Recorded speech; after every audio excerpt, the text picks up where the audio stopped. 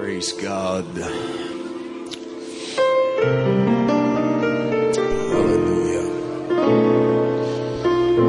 Hallelujah. Praise God. So thankful for the special touch that we feel here tonight. How many feel a special touch? Special touch. I knew beforehand that I was bringing my two little hound pups with me, and so I tried to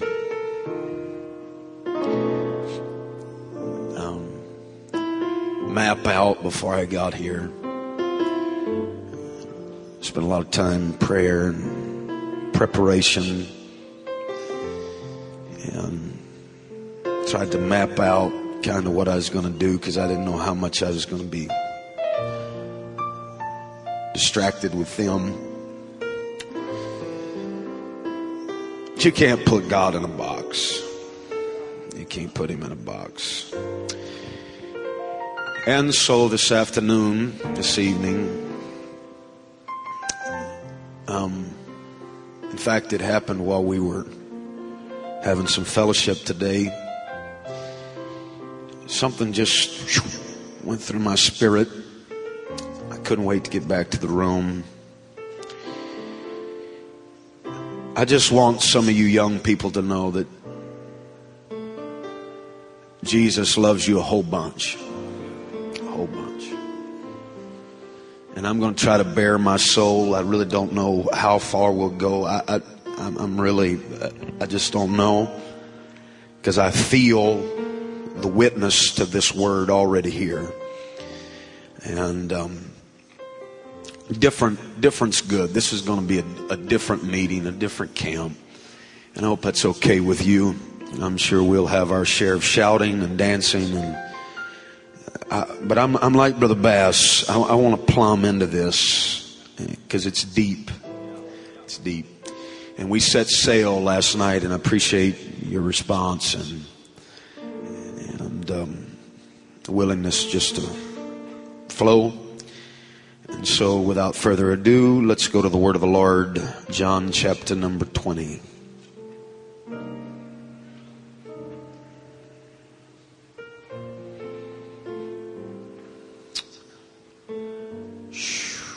My God, it's in here thick. I could just find somewhere, forget about the world right now. It's in here thick.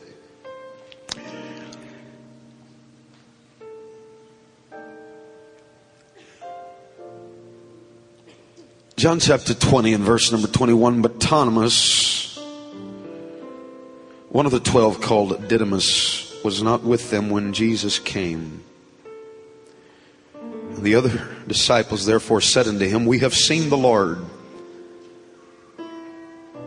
But he said unto them, Except I see in his hands the print of nails, and put my finger into the print of the nails, and thrust my hand into his side, I will not believe. And after 8 days again his disciples were within, and Thomas was with them. Whew. Then came Jesus, the doors being shut, and stood in the midst, and said, Peace be unto you. Then saith he to Thomas, Reach hither thy finger, and behold my hands, and reach hither thy hand, and thrust it into my side. And be not faithless, but believing. And Thomas answered and said unto him, and I believe it was with a great sigh of relief, My Lord and my God. This is the phrase that ran through my spirit, and I want to preach it tonight. He came back just for me. He came back just for me. And you that are soaring with the eagles, and you're not in a struggle tonight, I'm glad and I'm thankful, and I'm glad God knows how to balance all that out. And I hope to God, I don't know, I hope that the biggest percentage of you tonight, that I'm not necessarily directly preaching to you. I don't know what the percentages are. But just remember, Jesus, the Good Shepherd, was willing to leave the safety of the 99 and go looking for the one that had strayed.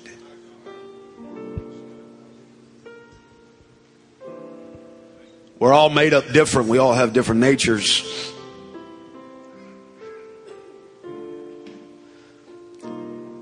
It's kind of hard for me to completely get my mind around this, because I'm more of the type of person that it's easier for me just to accept things just because. A little more tender, sensitive, depends on who you talk to. They might say super sensitive. Very few places in my 31 years of living I can remember where I got hard. But not everybody's like me. Not everybody just has the ability to believe because somebody else said. Let's be real. There's analytical thinkers in this place. There's people here tonight. We can pull the covers over our head and ignore it, but there are people here tonight that wrestle with the voice of reason. They're not made up of the same thing that you're made up. You may have never struggled with doctrine. You may have never struggled with what the pastor said, but we have to come to grips with the fact that there's some people that have a nature, and that nature has a tendency to be a nature of disbelief. It's harder to convince some people. Before I pray and let you be seated, I want to say this. I think Thomas gets a bad rap. I think he gets a bad rap. If you would put your Bibles down, throw your hands in the air, and I want you to lift your voice, young people, moms and dads, pastors, leaders, camp staff. Lift your voice and ask the Holy Ghost to help me and help your kids. And something monumental could happen in this house tonight.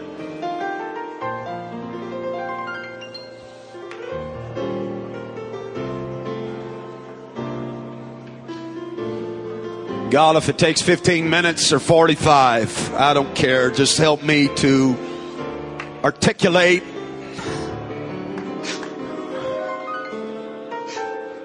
the beat of your heart tonight. I pray you help somebody before we leave this house. Would someone just raise your hands one more time and thank him in advance? I thank you, Jesus, for what you're fixing to do. I thank you for what you're going to nail down. I thank you for the question marks you're going to turn into exclamation marks. I thank you for the peace that's coming.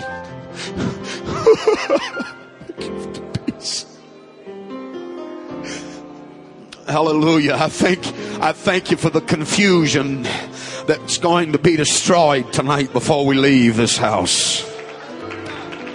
Hallelujah. Give the Lord a good hand clap of praise. It's an order. Hallelujah. Somebody ought to just lift your voice. Mix the two. He loves it. He loves it.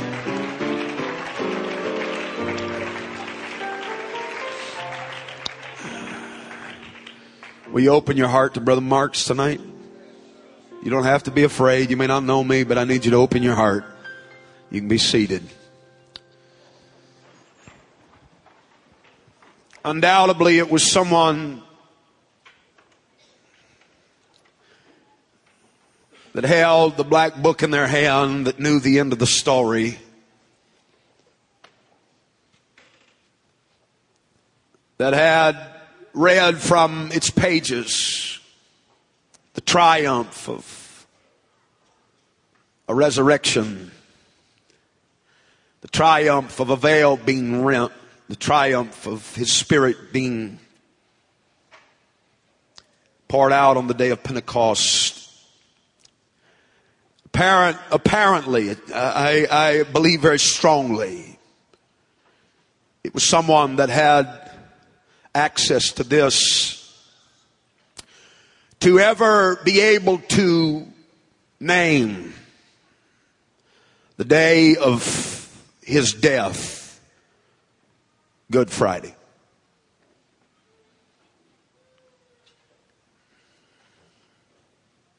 Had to be somebody. We can look back in retrospect. Tonight, 2012, we can look back and understand that it was a Good Friday. It was a good day.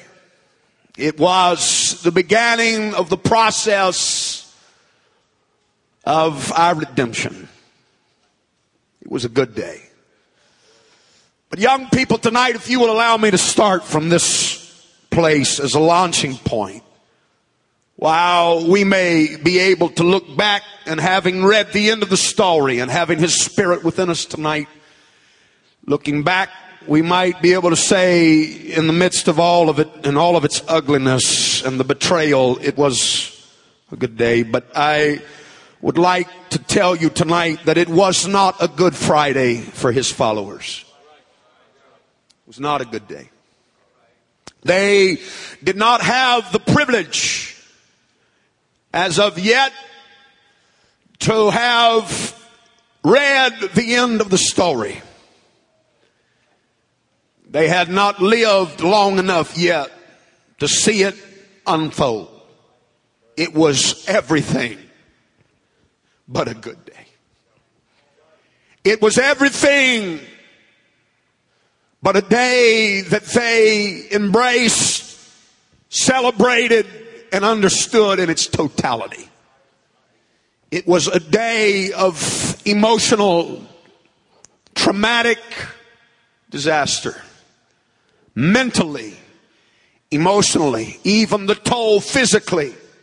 You have to understand that these people had given their lives. They had given vocations. They had walked away from security. They had walked away from families. They had been labeled and marked by society. If I could say it this way, in some circles there was a price on their hide. They were hated for their decision to follow Him. They were hated for their stands. They were hated for their message, if I could say it like that. They were hated for believing, and not only believing, but propagating the message of this man that some said was nothing more than a heretic and a false prophet. It cost them something. It cost them a lot. Those 3.5 years, they had time had rocked on. The vocations had moved on. The businesses that they had walked away with, those positions had been filled by other people. It was everything but a good day. The day that they beheld the beating, the day that they witnessed the crucifixion, whether it was from afar or up close, it was traumatic.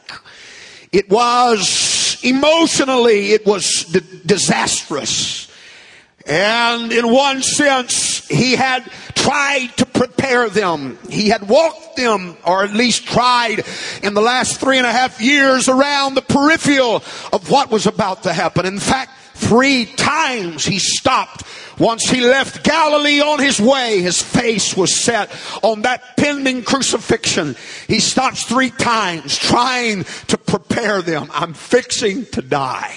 But they didn't want to hear that. In fact, they could not hear the ending of the story for rebuking Him for the fact that He was going to be crucified. He tried to prep them. He knew how disastrous Him dying was going to be on them. But He tried to tell them, they're going to destroy this temple, but 3 days, and 3 days I'm going to raise it up. But they didn't hear that.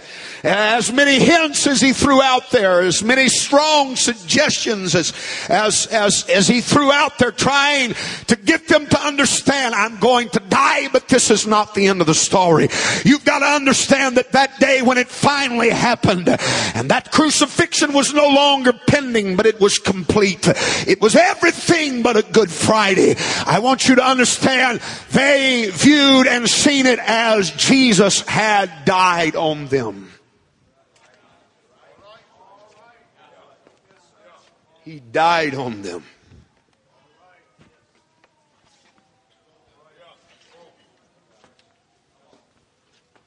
It's amazing how quick things can change. It's amazing one day how things can change.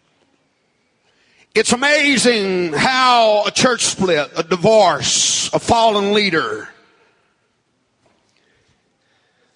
It's amazing moving from middle school to high school. It's amazing how much can change in that 3-month, 5-month period between the time that you walk across the stage and a diploma is placed in your hands, and then you have made the decision to further your education, which is almost absolutely pertinent in the society that you and I live in, and unprepared and really not knowing what is waiting for you around the corner.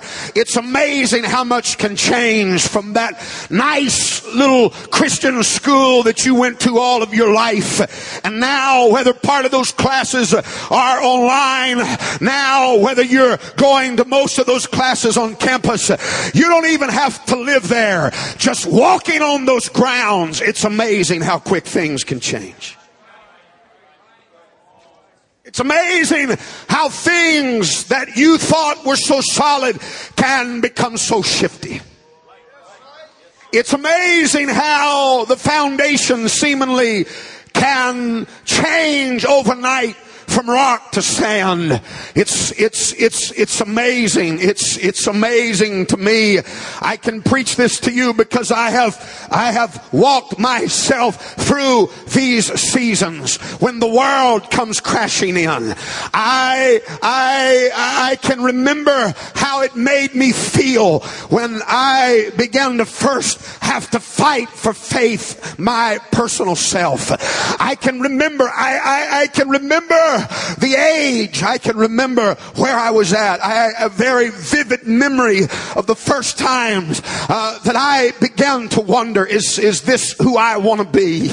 Is this right? Is this real? Is this just hype? Is this just emotion? I wish that I could tell you that I was one of those people that never wavered. I wish that I could tell you that I was one of those young people that never wondered. There were seasons of wonder. There were times that I was afraid for my life. I was scared to death. I didn't want to question. I didn't want to be rebellious. I didn't want to think the preacher was old-fashioned. I didn't want to entertain the thoughts if I really wanted to live this for the rest of my life. But it was a reality. It was something real that I had to face. It would probably surprise most of us if we knew the percentage of young people in this camp that are living in this place right now. For God to put this on my spirit this evening lets me know that I'm preaching to more than one or two. It has more to do than with how great a preacher your pastor is. We thank God for our leaders. Come on now. We thank God for the men of God in our lives. It has more to do than with how holy that they live and how much that we love them. I want you to understand that in every person's life, it moves from those formidable years of being shaped parentally and then being shaped pastorally. And somewhere, every one of us, it's going to come to a place that it's got to become personal. You cannot live this life. You will never last living this life trying to survive on inherited faith. You better hear this preacher right now. Inherited faith will not get you through storms. Inherited faith will not carry you through very long. It's a thin veneer. It's a shaky place. Somewhere you have to move away from what has been done parentally and pastorally, and you have to decide for yourself, this is my God.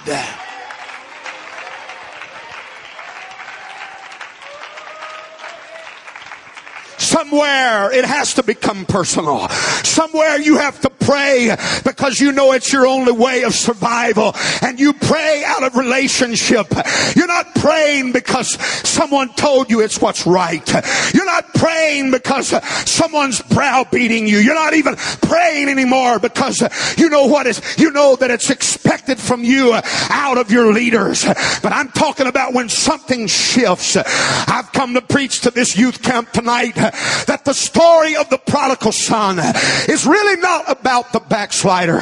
No, it's morphed in my mind to something much deeper in the last 12 months. I believe that prodigal son is every one of us.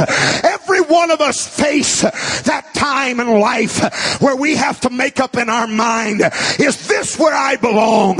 Is this my house? Is he my daddy? Do I want to live like this? Do I want to eat from this table? I hope I can save some of you from some scars. I hope before I get finished tonight, I can save some of you from some bad decisions.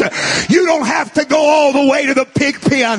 If you're playing in the ditch, before we leave this meeting tonight, in the ditch, God wants to come to you and something happen for you that you know, this is my truth. This is my gospel. This is my life. This is my way. This is my God.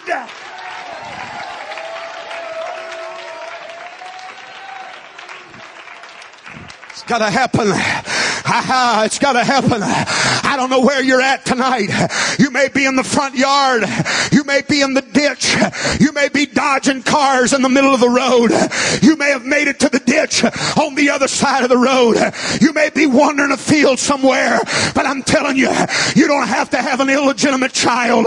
You don't have to get tatted up and pierced up. You don't have to go that way. You don't have to dabble with drugs. You don't have to dabble with alcohol to get your mind made up. God said, I've come back just for you. I want to do something so powerful for you tonight that you never doubt again. Somebody raise your voice. Come on. Raise your voice and shout to him right now. That's too quiet. Do it again. Cry out. Cry out to him.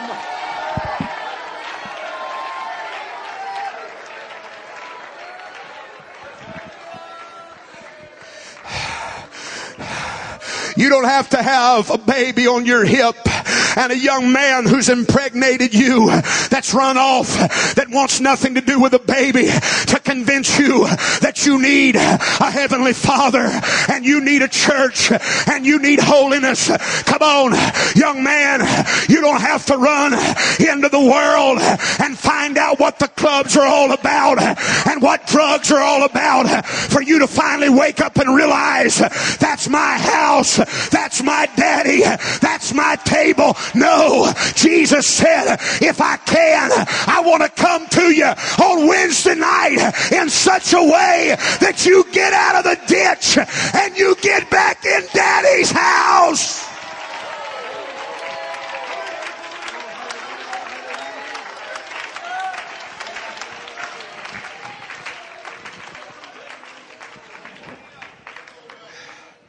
Pressures are mounting. Acidic attitudes are starting to boil. Judas has made his choices and spilled his guts and committed suicide. Peter, water walker.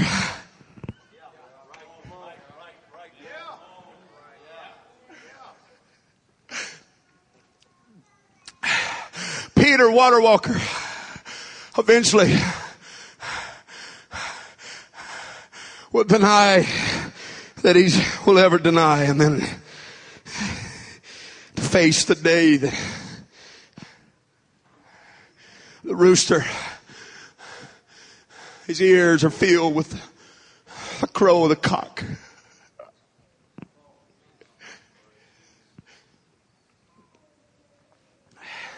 Pressures are mounting. These guys are afraid for their life. You can say what you want to say, but they're starting to question. Is this the way I want to live? They're dealing with feelings and thoughts like this. I've given my life like this for all these years, and then this. He's died on me. What do you mean, Brother Marks? He's died on me. Hadn't felt him in 6 months. Hadn't been able to weep in a year. It's been 6 months since I've talked in tongues.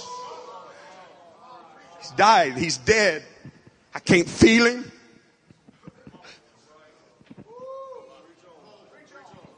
I go through the motions, but Brother Marks, I'm to the point that I don't want to be hypocritical, and so I'm still going to church, but really on the inside, I'm not going to church anymore because I hopped and I danced and I shouted. And I tried to dance and shout and hop through it, but really I can't feel anything. And nobody wants, I understand it's not all about the feeling, but nobody wants to keep going through this and living like we live without a feeling every once in a while. He disappears on me. Stuff's going on in my family. Mom and Dad split up trying to come to church on my own. No family in the church. No support group. Nobody to get me up on Sunday morning. I get myself up. That gets old after a while.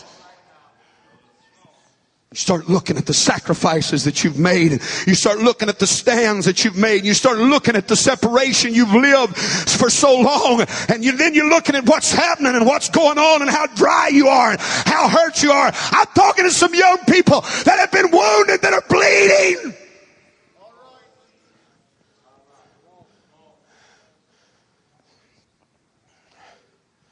And the Bible says that they hiding behind closed doors. They got them locked up. And they're discussing the future.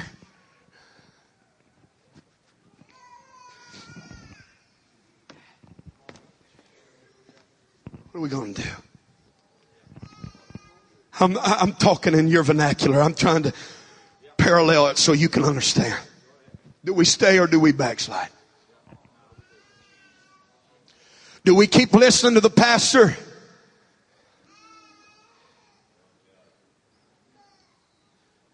I'll tell you how I feel.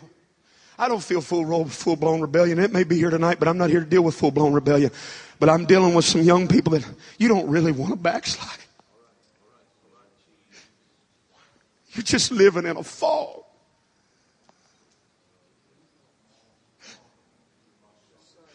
And you'll pull pants on eventually, and you'll cut your hair, and you'll smear makeup on your face, and you'll pierce and tat yourself up. But really, that's not what you want to do. It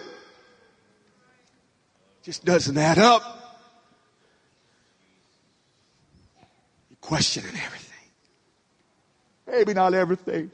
Maybe it's just a question here or a question there, and you can't get any answers. And you've tried to talk to people, but nothing they say makes any sense. And you've built up walls, and you've padded those walls and those doors with heavy locks and chains, and you've isolated yourself, and you've become hard, and you're counting the cost, and you're weighing your options. You went ahead and come to this camp, but you're weighing your options. You're searching out, you're plotting, you're planning. What am I going to do? Where am I going to turn? In fact, I'm preaching to some young person in this place that even before you came to this camp, other options and other paths and other doors began to open. And somewhere you became acquainted with somebody, and somewhere online you connected with somebody, and you come to this meeting with serious, weighty considerations. Will I do this or will I do that? And the walls are high, and your pastor's wife is concerned, but she feels like she can't get to you. And no matter how hard your pastor preaches, the walls are so high that he doesn't seem like his preaching will penetrate. He can't get over. You won't let anybody in. You've clammed up. You're not talking to your mom and dad. You're not talking to friends. You've isolated yourself. Not because you want to go to hell. Not because you want to be rebellious. Not because you want to act like the world. You're just messed up in your head. Your faith has been scrambled.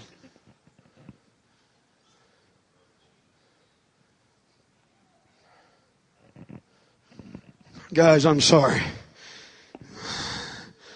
But I'm thankful Jesus doesn't just show up to praying people.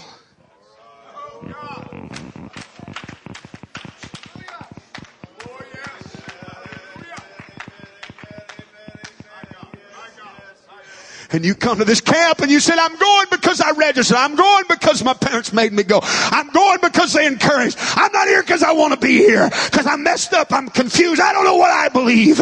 And you feel like you're far from unholy. In fact, maybe you've already made some decisions and you're bearing the guilt and the condemnation. I want to tell you something. I'm thankful that Jesus doesn't just show up for the people that are holy.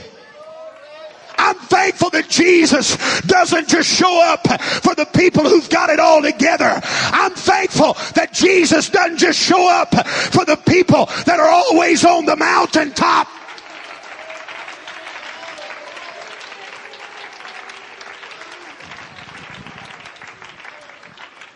He said, you go tell them kids, and you tell them loud and clear.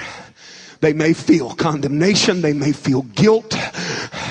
The only thing that may keep some of you glued in right now is because you don't want to disappoint your parents and you don't want to disappoint your pastor, and you're confused. You backslid. You came just because you had to come.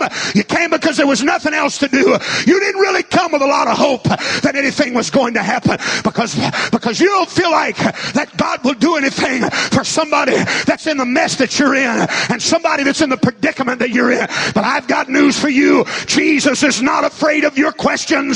Jesus is not afraid of your confusion. Jesus.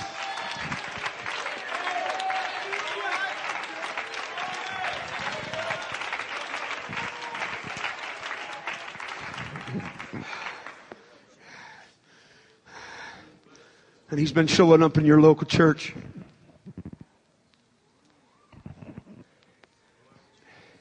And you've been there physically in body, but in spirit you hadn't been there. And it was powerful for everybody else. And people shouting behind you, people shouting in front of you. Everybody coming to you trying to get you to pray. God, I feel this tonight. People trying to talk to you. Come on, Thomas, look. Can't you feel him? Can't you see? Can't you? And how many services have you already walked out of? How many times has your pastor preached with a burden? How many times has a visiting preacher come through and articulated it? How many times has men that didn't even know you came in and put their finger on it and confirmed what your pastor's already preached? He's trying to show up. He's trying to get in beyond the walls, but you're not even there.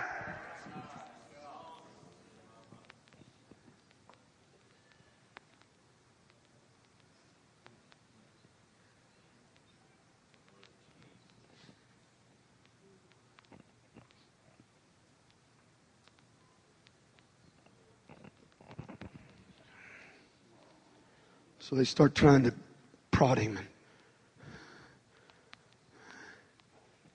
drag him to the altar, shake him, palm him. I'm talking in your vernacular. Pulling and prying. Ladies and gentlemen, Thomas gets a bad rap. Why is he called Doubting Thomas? The other 10 were just as scared as he was. Just because he decided to deal with it a little bit differently than they dealt with it.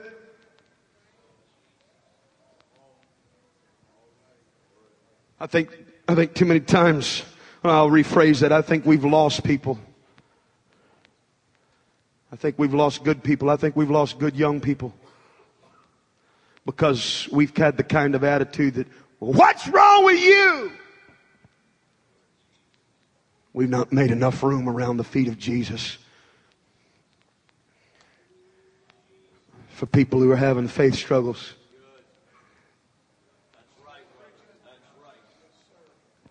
We've called them backslid when in reality they weren't backslid. They were still struggling and they were still there. But we've created such an air of you can't question anything. We've created such an air of that when our kids start questioning things, they say, well, I can't question anything. Instead of staying and wrestling with the questions, because of that air, it drives them over the edge.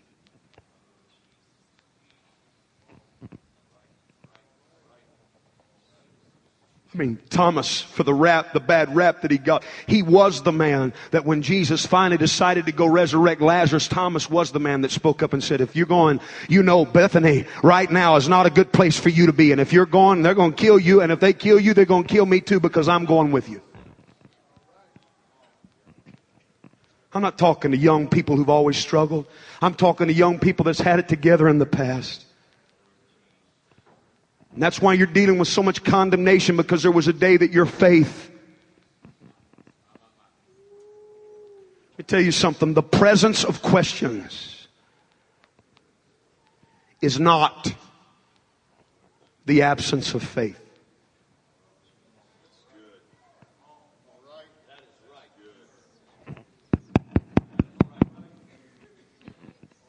Faith is not inherited. You can't give faith. You can't transmit faith.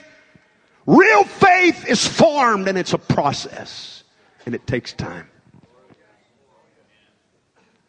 And true, deep, solid, tangible, carrying through faith comes not from what you've seen God do, but it comes from what you've seen God walk with you through.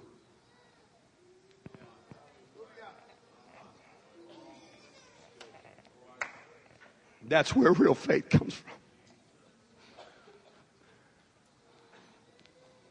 I know He loves me, and I know He loves me not by what He's done for me. I know He loves me because I know better than anybody else the times that He stuck with me when I was far from being completely right.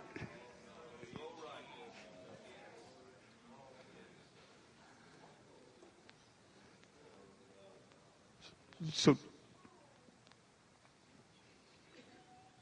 Thomas wasn't being bad. He just said, and I don't know where Jesus was at when He said it. Maybe my imagination's too big. But I think as soon as Thomas opened his mouth, I think Jesus froze.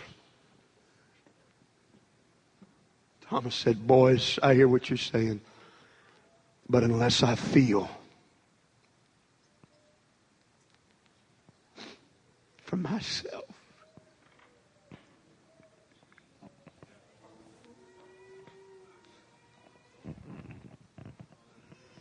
And Jesus looks and He hears. And He said, Thomas, I've already come once. And you missed it.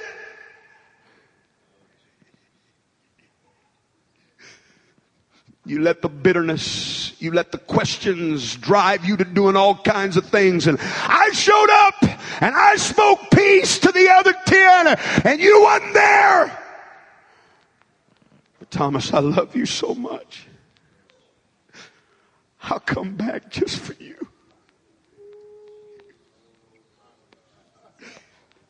If all you want to do is feel, if all you want to do is see, if all you want to do is put your hands on me, I'm not afraid of you putting your hands on me.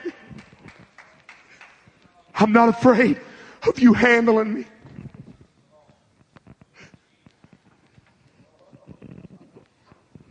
He came back just for me. Tell you what, Thomas, I see the walls you're hidden behind. I see the chains and the padlocks. I see the bitterness and the hardness. I see the questions. But I tell you what I'll do. I'll move right through your walls.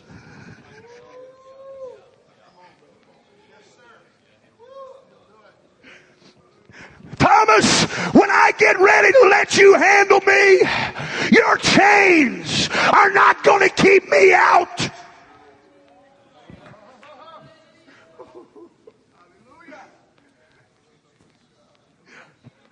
Some of you said, if I could just feel him one more time. If I could just talk in tongues one more time. If I could just get my hands on him one more time. If I could just have one of those Bethel experiences, Brother Bass, one more time. If I could just weep one more time. If that preacher just, I missed it last time. I missed it 3 months ago. Don't take it personal, Pastor. But if I could just get one more message that I felt like was directed towards me.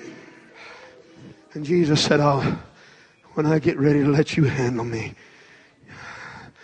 I'm not afraid of the chains and the walls. I see them, but they won't keep me out. And I'm talking to some kids, and there's validity to some of your struggles, and there's validity to some of your bitterness, and there's validity to some of your questions, some of the stuff that's gone on in your home, some of the things your mothers and fathers have done and haven't done. There's some validity to it, and you build high walls, but Jesus wants you to know, scared to death behind your high walls, scared to death behind the padded locks and chains, that when I get ready to let you handle me, when I come back just for you,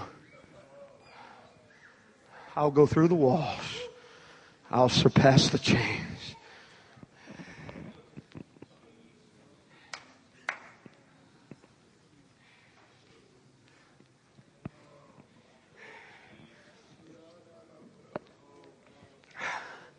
Come here, Riley.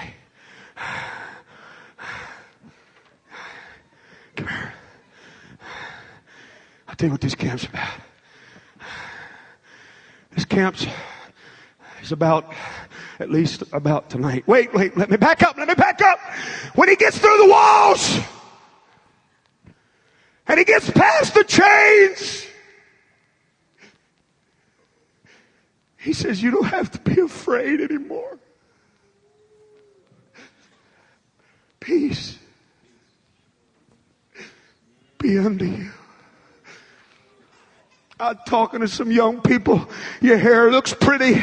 Your dress is the right length. You got a good haircut. You sang in the choir. But beyond the haircut and the nice dress and the new hairdo, there's fear. Scared to death. I'm talking about some kids that are on the brink of backsliding, and it's not because you want to backslide. You just don't know.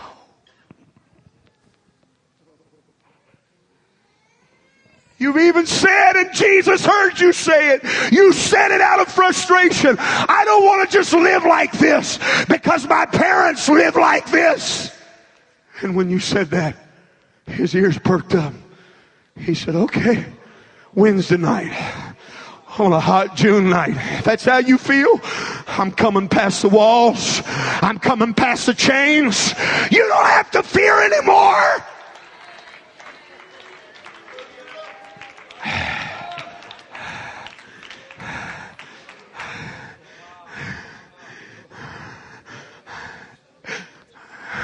As I tried to pray, I couldn't push it.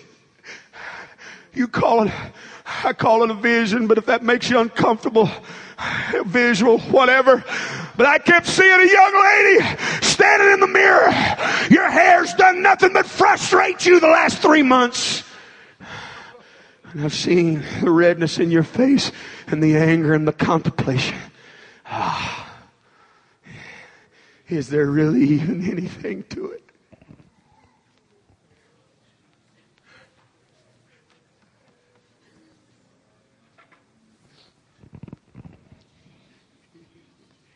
Thomas, tell you what, I'm going to do an encore. You missed it. But I'm coming back just for you. And if all you want to do is handle me, I'll let you handle me to keep you from handling that. Because you handle that and it'll hurt you.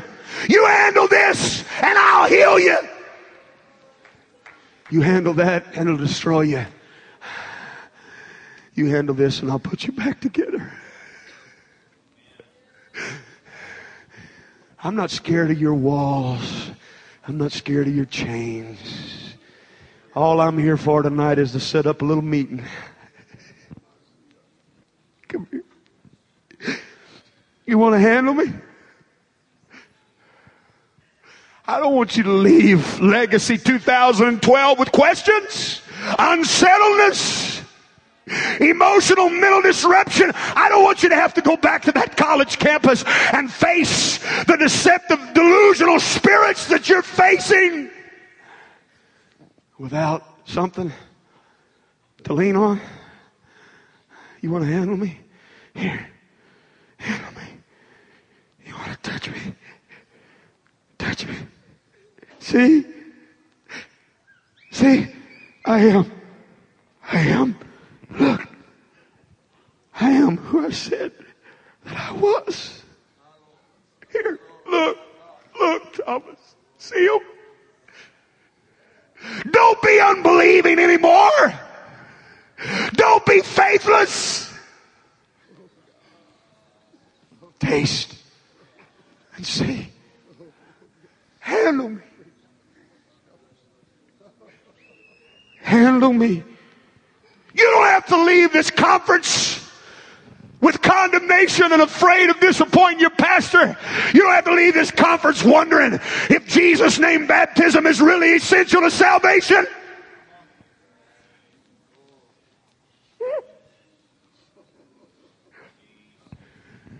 You don't have to leave here struggling on the inside with your pastor's stand against participating in organized sports.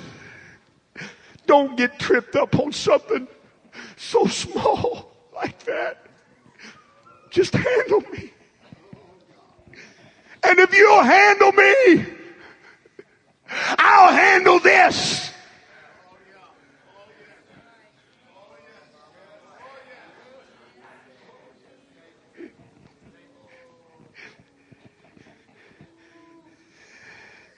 And I see the tears well up in his eyes. And I see the man who's been hard become broken.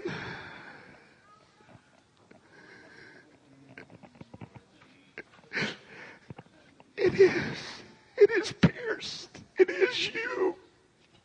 You are alive. You are real. It's you.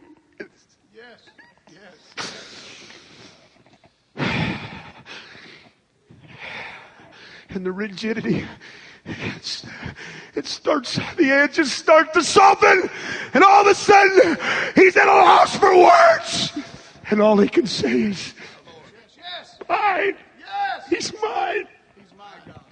He's not just Peter's. John, it's easy for John to believe. He's one of those tender guys that lays on his breast. He's one of those guys always talking in tongues. He's one of those guys that's always crying. He's one of those guys that's always in the prayer room. But he's not just John's God. He's mine.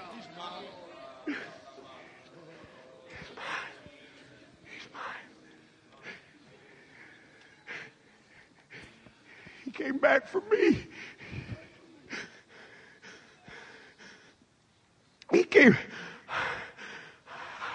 I prayed more quiet than anybody in the prayer room.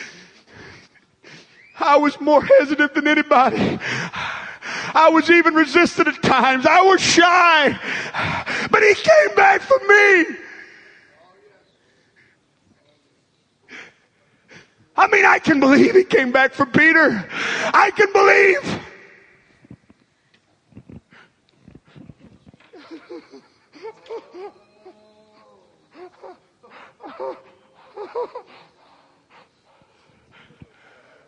My Lord and my God.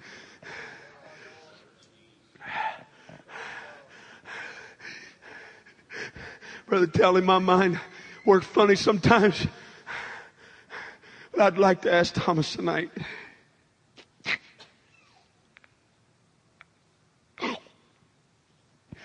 You were there in the upper room.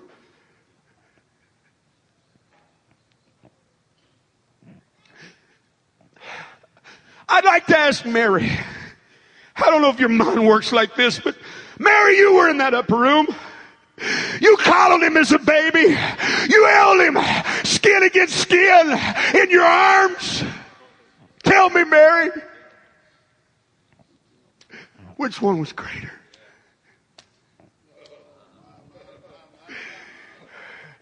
Was it greater when you held him, when he ran in and he'd fallen and scraped his arms and here, Mama, kiss it, make it better, and you held that little boy? Or Mary, was it better when you stood there and you started talking in tongues for the first time and you said, there you are. I thought you died on me.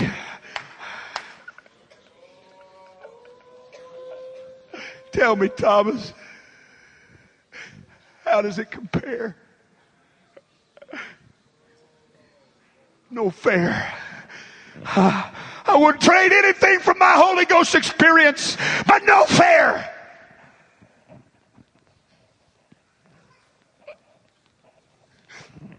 He did it just for me.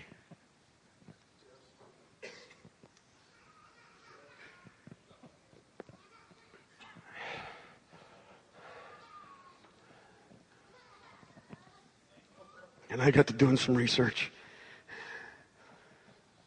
And I found that not scarcely, but all over the place, in the archives of history, as far as revival in India,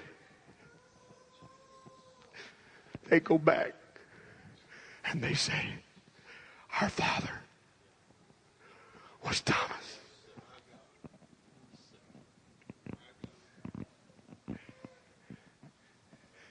God took a mess and made a missionary.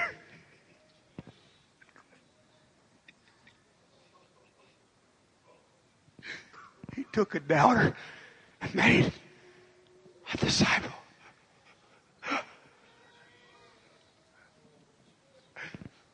You think that cat had a testimony? You think he ever told anybody I was more hard-headed than anybody else in the bunch? What do you think he told them? I know what he told them. He looked at them and said, but he came back for me.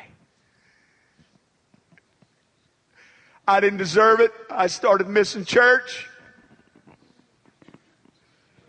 I got out of the choir. Pastor set me down because I was cold.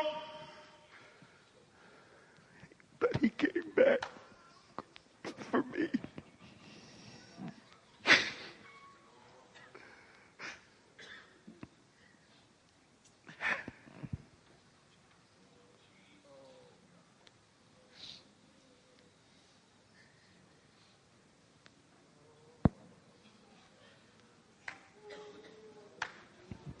He's not afraid of your questions. He's here tonight and he's wanting you to handle him.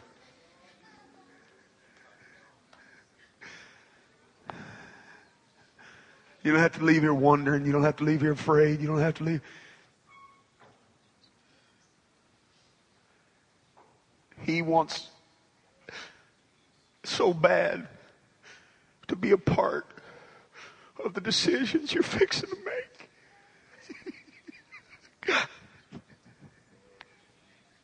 Come to the keyboard, I'm done.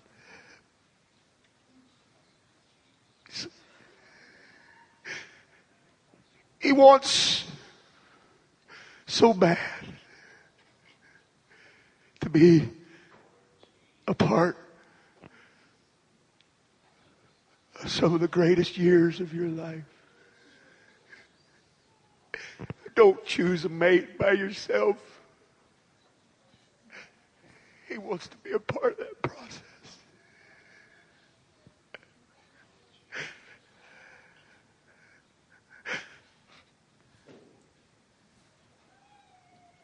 Brother Bass, when you said it, about exploded in my spirit.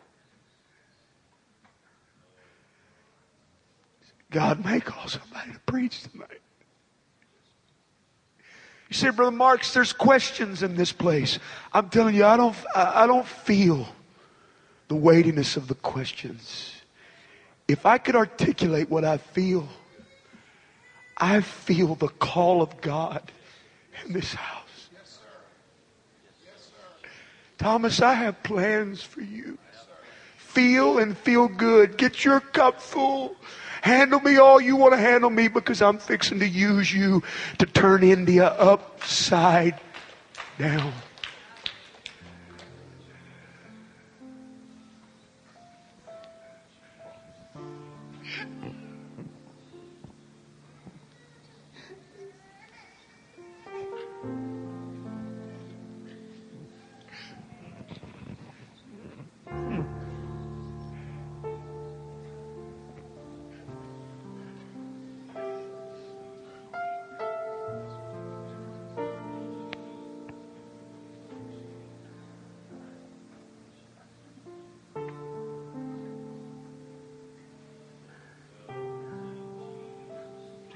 You don't make decisions according to questions. You make decisions according to answers. You don't make decisions according to feelings. You make decisions according to facts. You can't make the next move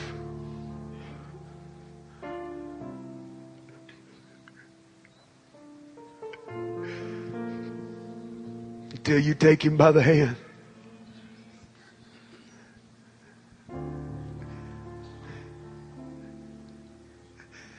I'll tell you how hard it is for people to walk with God.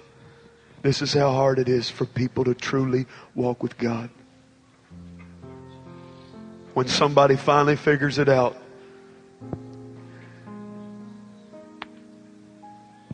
God's so overwhelmed by it, He says, sorry family. Sorry wife. Sorry kids. I gotta have him.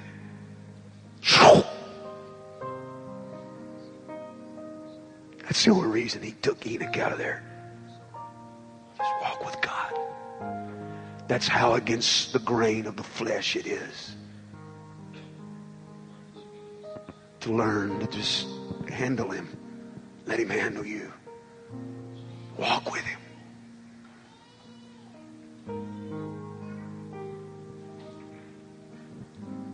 I tell you what the will of God is. The will of God is for something to happen tonight. That you leave this meeting and it's not Bass's God, it's not Holt's God, it's not Townley's God, it's not Rowley's God.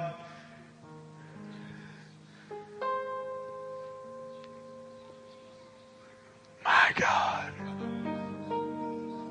and my Lord.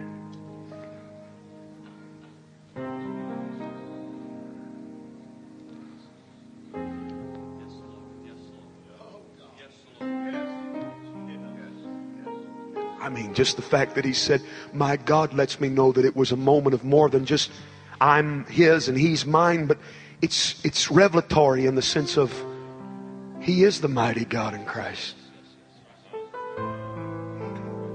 He's not just a man, He's God.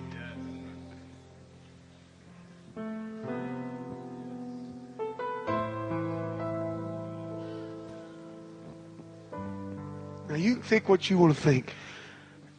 That scrambles my brain that the God of the universe would put His focus on this service right now and say, handle me.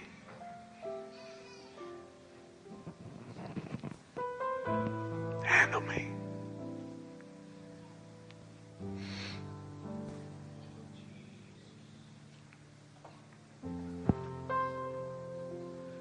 Maybe that's what the psalmist was driving at when he said, when I consider the moon and the stars and the heavens, the handiwork. What is man that thou art mindful of him, the Son of Man, that thou would visit him.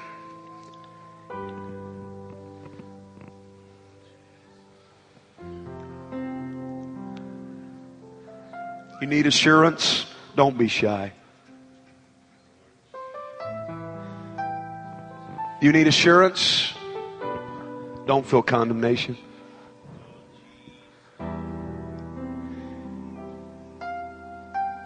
You need peace? Don't feel guilt. Don't worry about, well, some of you wanted to get up 10 minutes ago. You're scared to death to get up because you're worried about what everybody else. Well, I wonder what they're questioning. I wonder what they're struggling with. Wonder what they got doubts about. Big deal what everybody else thinks. You think Thomas was worried about John and Peter? And no, he realized this is my moment. You guys say what you want to say, do what you want to do. I'm going to handle him. I've missed too many chances.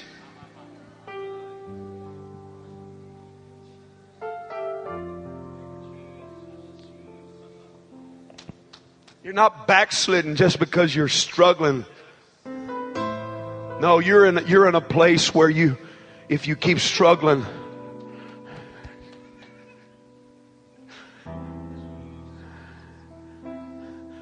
we've called quitters strugglers. No, there's a big difference between quitting and struggling. We've put a bad taste in people's mouth for the word struggle. I'm fine with people who are struggling. People who are struggling, they're still hanging on. There's room for people in the house of God who are struggling.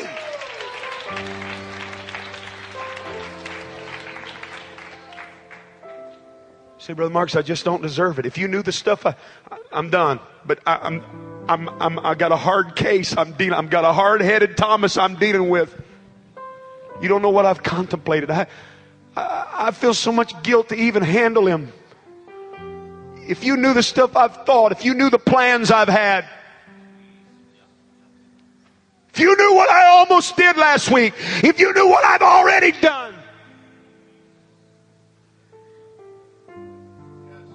I'm not worried about that.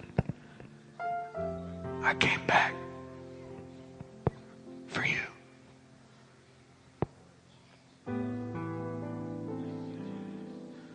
Somebody needs to run.